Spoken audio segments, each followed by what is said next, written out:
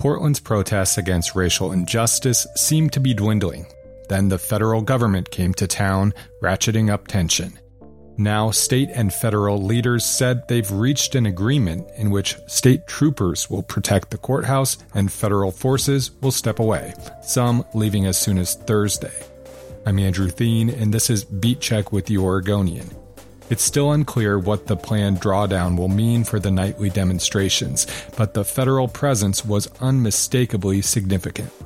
Up next, three of my colleagues who are some of our most experienced in covering protests across the city during the past few years talk about the sudden shift and escalation brought by that federal presence.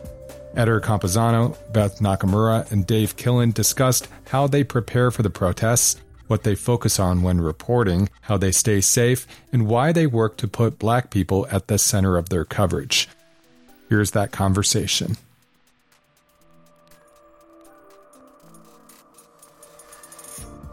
Beth, Dave, and Eder, thanks so much for taking time to talk to me today. Happy to be here. Anytime. You three have been covering protests throughout this 60-plus days that since George Floyd's killing, but I'm wondering, Dave, start with you. How has the tenor of these events and these protests changed since federal officers arrived and national media started descending on Portland? Well, it sort of refocused the protests, I think, on, in a literal sense, on a different building, because for the first month and a half or so, maybe not quite that long, everything was pretty focused on the Justice Center. And now everything's, all the sort of bigger stuff seems to be focused on the federal courthouse. Overall, there was a kind of pretty noticeable arc to the first, the pre-federal protests were really big. There were the big Rose City Justice marches. You'd be down there and there'd be thousands of people.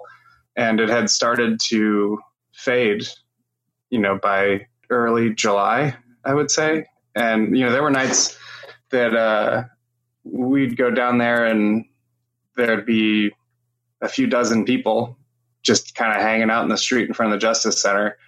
And then post federal appearance, everything just rocketed back up. Right. And, it sort of just seems, being on the ground as much as we have with the feds coming into town, it really reignited, it reignited it, actually. I mean, it threw gas on what was a small crowd.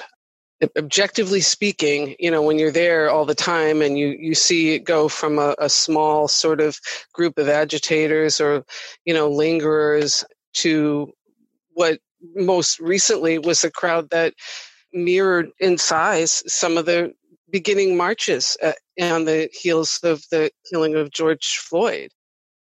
Eder, I'm curious, you had a recent story that was very well done that pointed out, this is a small part of town. A lot of folks might not be as familiar with, the area of 3rd Avenue and these parks and the federal courthouse and the Justice Center. But can you describe, what you see and feel down there? I mean, what's it look like? So whenever you go down to one of these demonstrations, there's a pretty dependable rhythm that you can kind of count on from, the rallies in front of the Justice Center that draw hundreds, if not maybe 1,000 or more folks that are, largely peaceful and carry a lot of the iconography that you have seen, like the Wall of Moms, the dads, that kind of thing. And then you've got the folks at the federal courthouse who are, protesting specifically against the presence of federal agents here. The story that I wrote really detailed the geography of that area and where things happen relative to the 145 square miles that this city covers. At most, it's about a 12-block portion of downtown, which, on Twitter, Andrew, I think you pointed out that really nobody hangs out down there regularly. It's kind of an area that you walk through if you forgot your lunch and you happen to work downtown, right? So there's really no reason for very many people to congregate in these spaces other than to protest these days or to go to work or to sit in the park.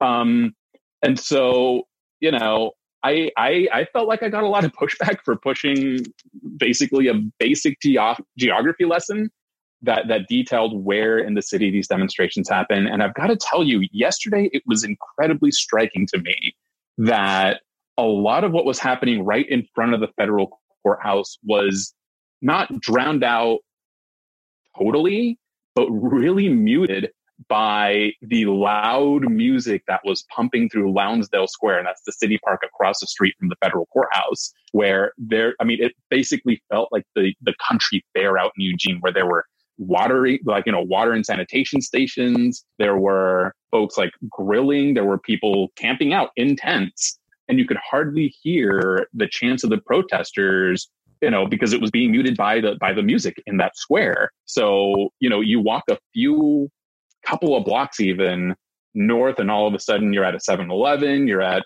Pioneer Place Mall, and you can hardly notice what's going on just a few blocks away, just because of how concentrated it is to that 6 to 12 block area that, again, you don't really visit unless you have a pressing need to. What do you all do to prepare when you go down there? I mean, I think it might surprise listeners or readers the level of preparation that goes into it. But, Beth and Dave, you two have been down there probably the most of anyone in the newsroom. How do you prepare? What do you need when you go down there? And how has that changed with the recent escalation? Well, I really like to travel as light as possible. I always want to be, and as Beth can attest, this extends beyond protest coverage. I always want to be as small as possible and just take up as little space as possible. So I generally just bring my 2 cameras, and I bring a couple spare batteries. I bring a battery that I keep in my back pocket plugged into my phone, because my phone is a million years old and the battery does not last even like half an hour, because we use our phones to transmit photos wirelessly. So you basically have to have a backup battery. Recently, thanks to Beth, I've started using a lens belt that holds one more lens, and which for me is usually a 50 millimeter 1.2. And I can also keep, like a Cliff Bar or an extra handkerchief or something in there. I've started keeping a wet handkerchief in a Ziploc bag in there that I can use to wipe my eyes, or just put around my neck to help cool down. I very recently finally started wearing a gas mask. And so the belt helps with that, because I can keep the mask on the belt until I need it. My hair is absolutely insane right now because of the pandemic. So I have to have a way of keeping it under control. So I have a handkerchief that I wrap around my head. I guess the other thing I do is, ever since the very first night, I've worn the same shirt every night. It's a white short sleeve snap button shirt that has snap button breast pockets. And I use those to keep 2 spare batteries and some business cards.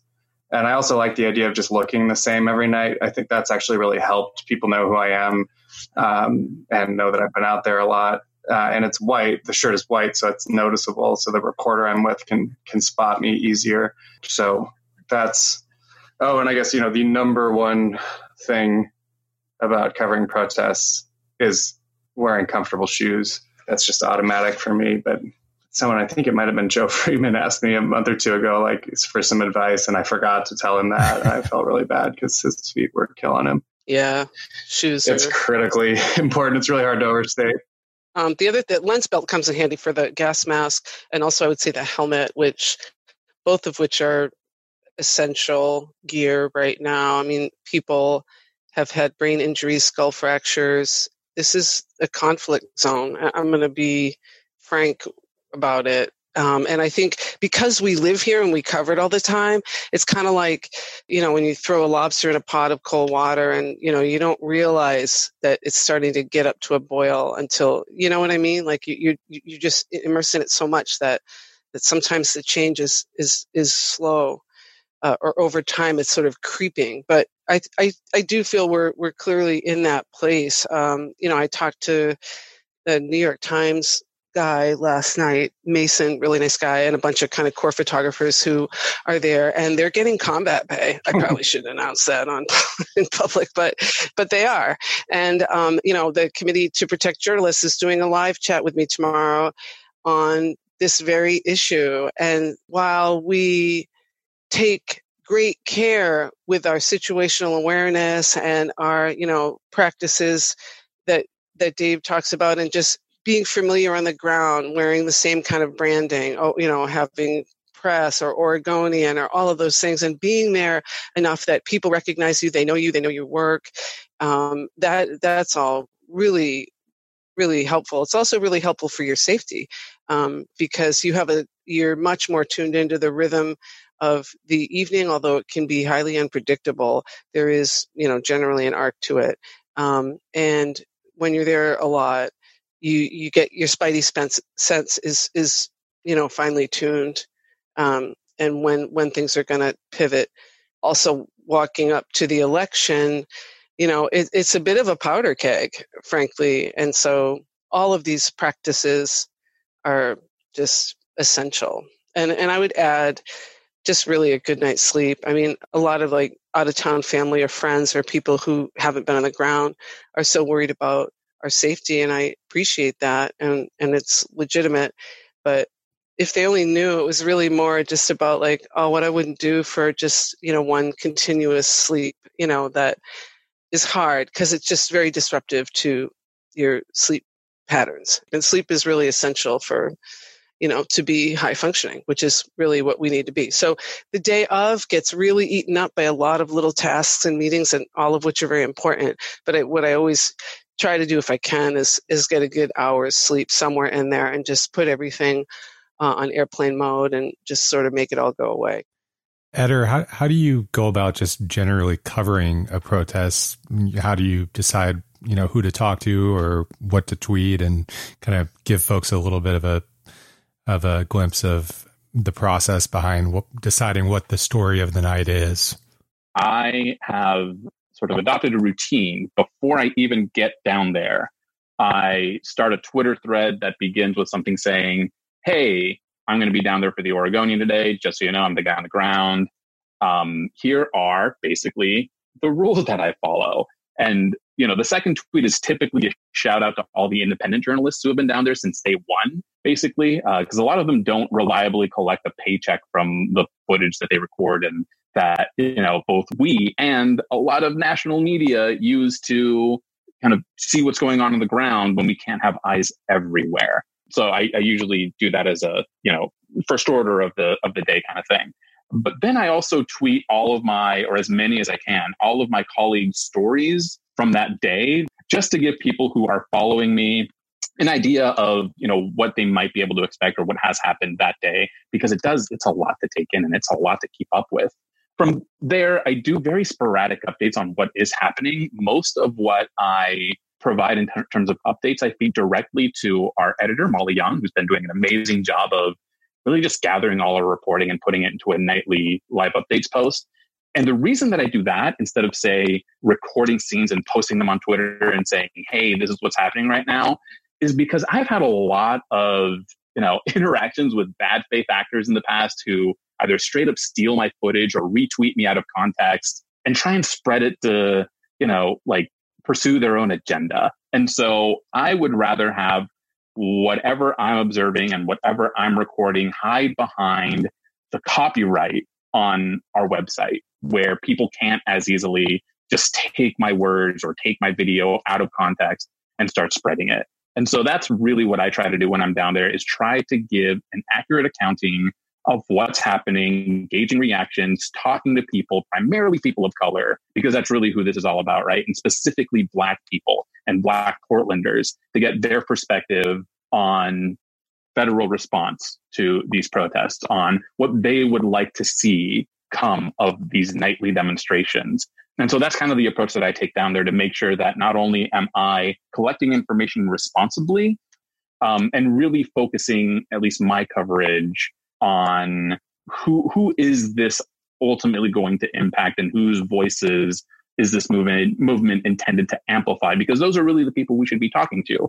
And I think our newsroom writ large has done a really good job of making sure that we touch base with those folks before, the dispersal orders come down, so we can get that really human side of these demonstrations. Let's take a break. We're losing Eder to breaking news, but we'll come back and talk a little bit more with Dave and Beth.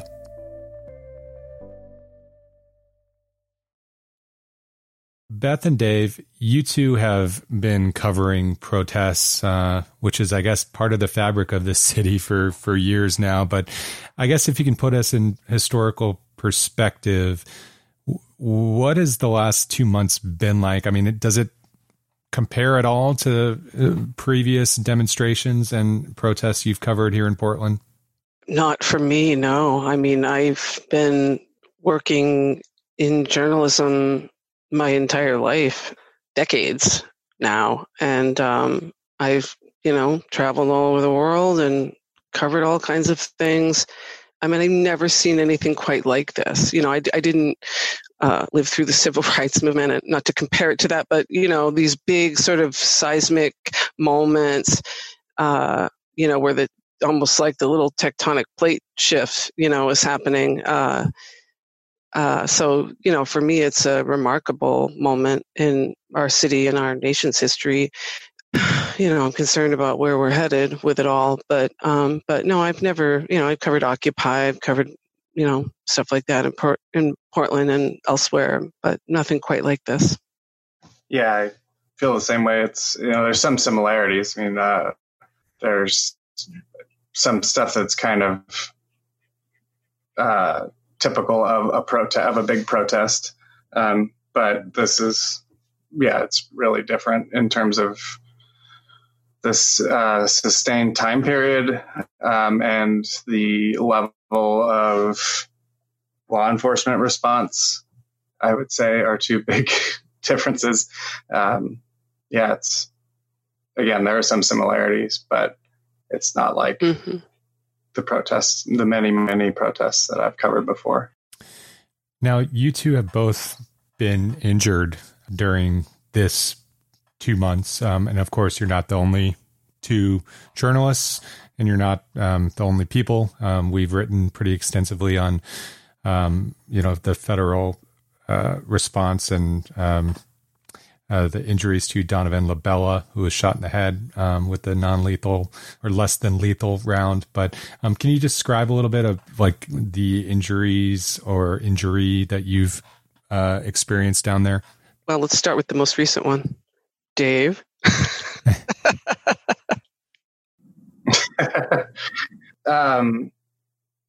The range of, I almost hesitate to use the word injury for some of it, but there's everything from twisting an ankle, little things like that, to the pepper balls.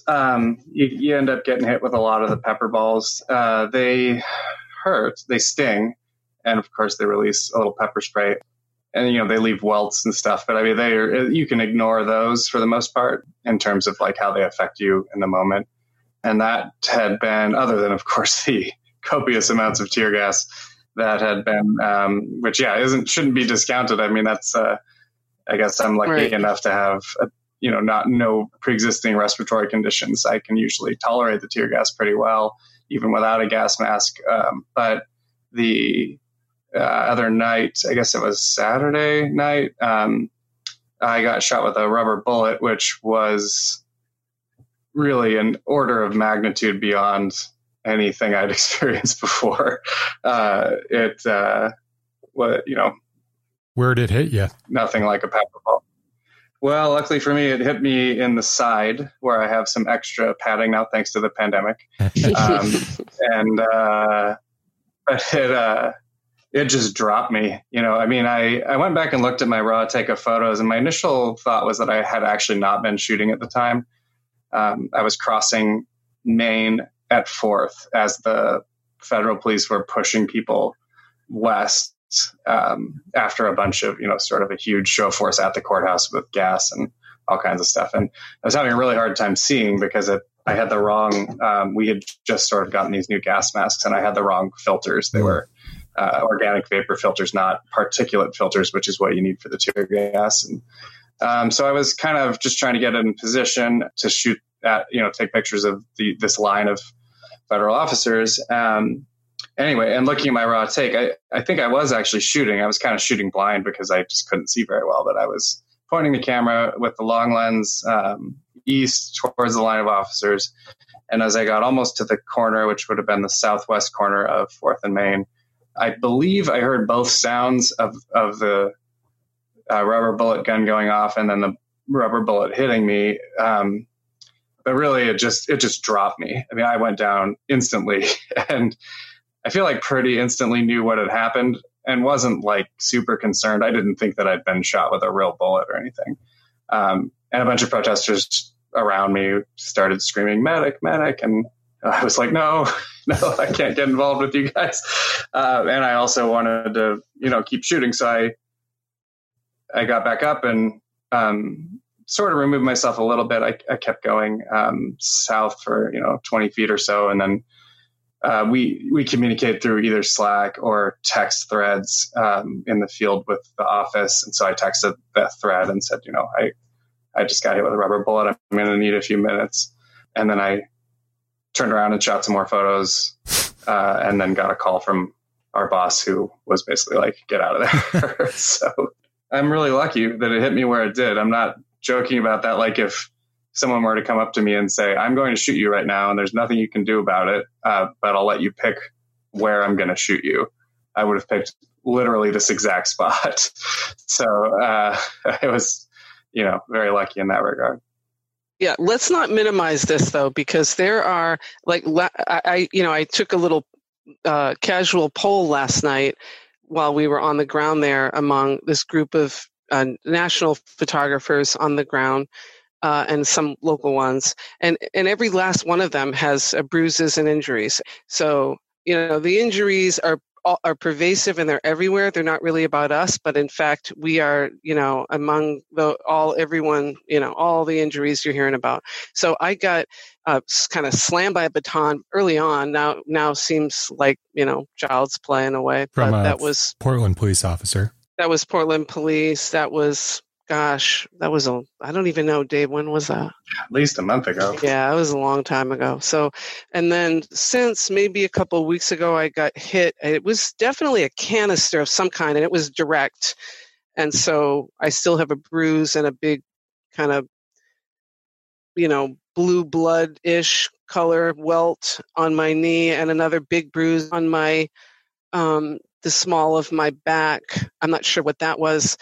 Pepper balls and those kind of things, as Dave said, those are pretty routine and they burn and they kind of leave a little white powder. And, so those are no fun, but they're really, they're not bad relative to what can happen and what has happened to, almost everyone out there that I know who's covering this. Yeah, the pepper balls, not to minimize them, but they're the one you want. If you got to get hit by something anywhere but the eye, right? Those are tolerable. Like you can keep working, right? Which is why the helmets and the mask and any eye protection, all that is like essential at this point because it can cost you, your livelihood certainly and your quality of life most definitely. I asked Eder how he approached, who to talk to, kind of how to report from the scene. But how do you two negotiate covering protests as journalists? But there's also concern from some of the participants that, their images could be used from police or federal authorities to try to be tracked down. How do you how do you think about that when you're out there? Well, there's concerns about that from all sides and of this protest and people not wanting, in this era, that we're living in with the complete lack of privacy, including a lot of concerns, frankly, with our hotspots and accessing devices from on high around there. But just in terms of what we do, we can take a lot of, dare I say, policing from some protesters about, showing their faces. That kind of rises and falls depending on what else is happening in this, constantly changing situation. So I'm careful when I photograph and how I photograph.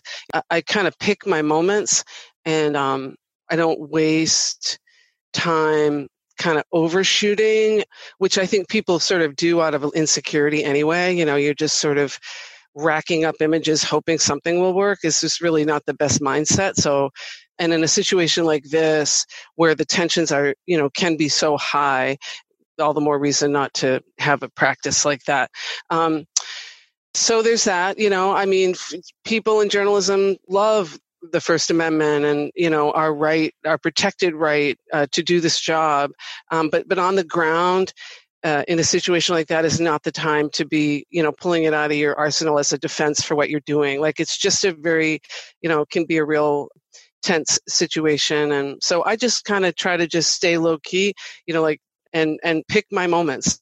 Dave, maybe if you could go from there. I know that there's a recent court ruling out of the Seattle area that you found particularly troubling that kind of touches on this question a little bit.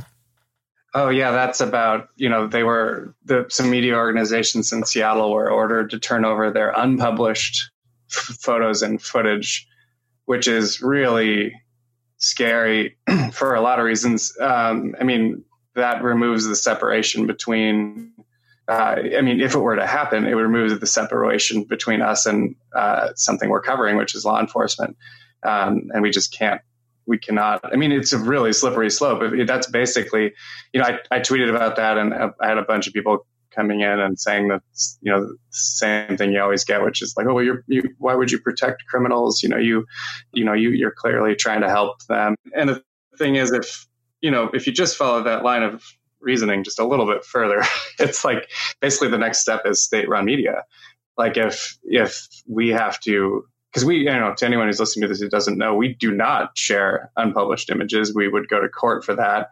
I've had police email me and I guess just thinking I'm an idiot and just being like, hey, can I see your raw take from last night? It's like, right. Come on. That's insulting. You would think I wouldn't know how this works. Like that's what the SHIELD law, one of the things that the SHIELD laws do. So that ruling is of a concern. I'm sure it'll be appealed, and I would imagine it won't stand, but I don't know enough about the law. And I do know that Oregon has the strongest SHIELD law in the country, so hopefully it'll never be an issue for us. But yeah, that would really change things. Again, not because you're trying to protect someone, but we shoot thousands of photos every night. It's not like we're going through them and being like, oh, I can't use this one because someone's doing something illegal, although there are people who would want us to do that. But it's just a really important separation between us and law enforcement that would be a major, major problem if that were the case. And I think if you just follow that logic, you end up in a place where there is no freedom of the press because it's essentially state-run media. And I would add that that it's a separation not just between us and law enforcement, but frankly between us and everyone. It's independence. It's a free and independent press. That's what it is. When there was a lawsuit by the ACLU to fight against the treatment of journalists, back in the good old days of this movement, the Oregonian didn't join on that, and it was for that reason. Just plain and simple, straight up independence. Yeah. That's what it comes down to, is that we can't be a part of it, and we're a part of it. There are people out there who are now even more going to see a camera and want to make sure that you can't use it. But that's much less of a concern to me than the actual issue, which is that we would no longer be independent and we couldn't do our jobs, and that'd be dangerous for everybody. What's something about the protests and kind of what's going on right now that, because I know when you say protests, it's very different when you're talking, end of May versus now. What's something that you'd want to tell Portlanders who haven't been down there? Everybody's, I think, and Eder did a good job of outlining how really it's a very specific area, a very small, specific area in a place where nobody really lives. You got the people who live in the Essex House building nearby, which I know are sick of all the noise. And then, the inmates in the Justice Center who are getting all the tear gas wafting into their cells. But for the most part, it's not a place where your average Portlander is going to be affected directly. And if you wanted to ignore this and you lived in Portland, it would be pretty easy to do so. I guess not so much something I'd say to other Portlanders, but the national media and sort of the national perspective of like, oh my God, everybody there must be, terrified to leave their house. And that is not remotely true. And I would add to that, that, we are as a country fairly divided, and we're lorded over by algorithms in our consumption of news and information, usually through social platforms. Because of that, people tend to have a really distorted view and lacking context for what's happening, on the ground in this really tiny little section of Portland. So I would just encourage people listening to consider that and to follow credible news sources and read a variety of stories on these topics so you get a more dimensional look at what's happening rather than reflexively responding to an isolated clip or a meme that completely mischaracterizes and distorts something that is so infinitely more complicated. If you followed good journalism regularly and, navigate and understand what this is all about and conduct your conversations accordingly. Yeah, I agree. To me, Dave, one of the moments from the last 2 months, the images that leaps out to me and that I'll think back on is one you took a while ago of a black man standing atop the elk statue, which is now no longer there. I'm wondering whether that image is one that will stick with you, and to put this to both of you, if there's an image or two that when you think back on what's happening right now that sticks with you. That's the one I would say is my best shot of the last 2 months. It's kind of a lucky shot. But yeah, I think that if someone were to only see one of my pictures from the last 2 months, that's the one I would want them to see. It was the first night of the big protests, and there was a protest on May 28th, but May 29th was the really big one. And I had started off, there was a vigil at Peninsula Park, which turned into a march. So I had marched from Peninsula Park to downtown. It was dark, and I was in Chapman Square. I must have been in Chapman Square, and I just noticed that this guy had climbed up on top of the elk. He had just done it, and there was another guy kind of trying to join him. The guy who was on top was a young black man, and the guy who was trying to climb up was a white guy. I believe I shot it with a 200 millimeter lens. I was a little bit away from it, but I try to stay away from vertical frames, but it was a clear vertical frame. And there's a street light on the southern end or the southern side of Lansdale Square. And I guess realized that I could, just by where I positioned myself, really just by moving my body. I don't think I had time to actually walk or anything. I think it was just like aiming the camera in a certain way, but there was a light that I could basically put right behind his head. So he had a nice ring light around him, and I didn't have time to adjust exposure or anything like that. So I just shot, whatever settings I was at already. And I shot a few frames, and then the battery kicked on that camera, and I wasn't sure if I got it or not. On the more eventful nights, I try to sort of live tweet a little bit, but that was right before things really started to get intense at the Justice Center with people breaking the windows and stuff. So I didn't have a whole lot of time to do anything. And I just quickly popped that photo up with an update tweet with 4 other photos and kind of forgot about it as the night went on. But it got a little attention online, and I went back and looked at it later and thought that's a good one. That's the one I feel best about. What is it about that image that you think spoke to that moment? It's kind of the one that I published, the man on top is kind of offering his hand to the guy who's trying to get up onto it. And it's a dramatic pose. He looks very strong and confident, and I don't want to try to get too far into the weeds. I don't really think about symbolism and stuff a lot, but it does kind of have that quality, and that it's sort of, the white guy in the frame is secondary and is not prominent at all. And the black man is in total control of the situation. I've had some other photos get attention, and this one to me feels better as a singular takeaway. If someone were to only really look at one, I'd feel better about that than some of the others.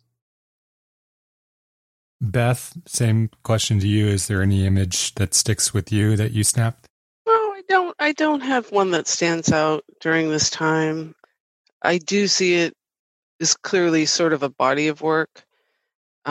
And, a lot of times you'll get that singular image, like Dave has actually more than once. That hasn't been the case with me through this, but it has been really powerful work we've done in a situation that is extraordinarily visual and in which the visual reporting is essential. So I feel, really good about what we're doing and about the support we're getting both from readers and the community and also just everyone at the Oregonian. But no, I don't have that iconic image yet, but hey, never know. Well, thank you both for all of your incredible images and your hard work, and for making sense to the extent possible we can make sense of this time right now. I appreciate it. Thanks for listening to Beat Check with the Oregonian. This episode was produced by Ryan Wen. If you like the show, give us a rating and review on Apple Podcasts. It helps others find the program. Better yet, you can support the show directly by subscribing to Oregon Live. Visit OregonLive.com/pod support. Until next time.